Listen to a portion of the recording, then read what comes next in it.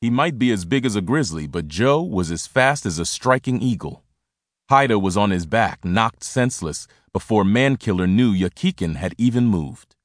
When the Yellow Knife cops came to take custody of Haida, they'd asked Mankiller how she'd got so banged up. Yakikin could have said Haida'd gotten the drop on her, that she'd needed him to save her. But he only stood there, smiling. "I've got you covered," that smile said.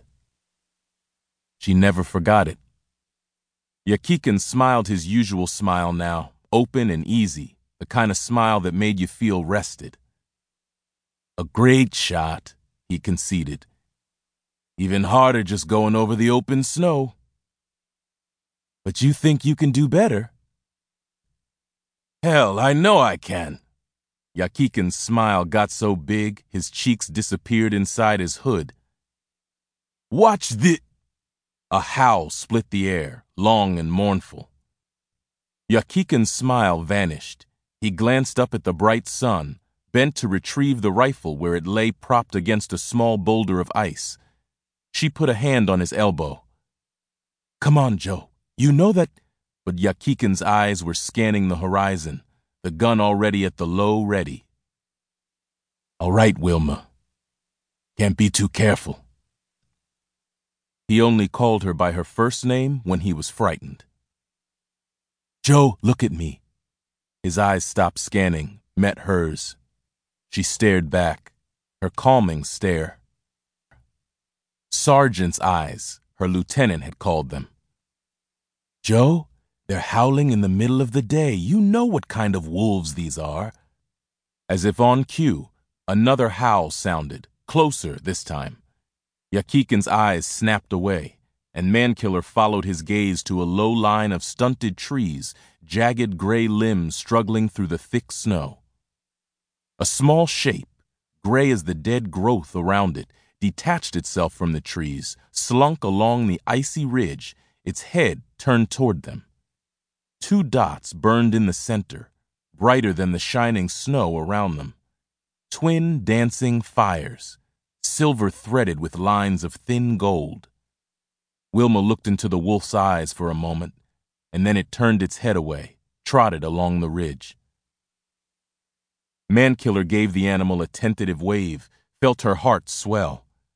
She swallowed the emotion, kept her hand on Yakikin's elbow until he finally sighed, letting the rifle barrel dip to the ground.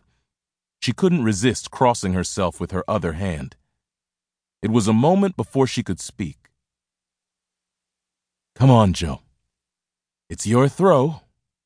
Yakikin didn't move, tracking the wolf's progress. "I don't like turning my back on him." "You know they ain't gonna hurt you," Mankiller said. "Might be your grandma under that fur." "Yeah," Yakikin said, setting the rifle down. "S'pose you're right. Might as well show you how the game is played, eh?" The smile was back, but there was no warmth in it now. "Need the spear?" He nodded toward the brown line sticking out of the hay bale. "That's right," Mankiller said. "So go get it, deputy." Yakikin's laugh was genuine. "Aye, ma'am."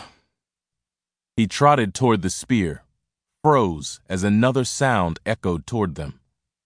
Not a howl this time. A low, rhythmic thudding, distant but growing closer. "What's that?" he asked. "Helicopter?" Mankiller asked, but she already knew she was right. "Yeah. You expecting anybody?" Mankiller shook her head. "Probably dropping off hunters or a research team." Yakikin looked doubtful. "We'd have heard about that." Mankiller grunted. "Maybe they're just passing through." "We're in the middle of fucking nowhere, boss. Nobody just passes through." Mankiller grunted again. The rotors were much closer now, loud enough for the roaring of the turbines to be heard.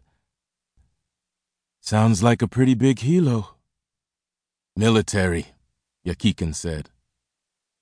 "Why would they be flying?" "They wouldn't."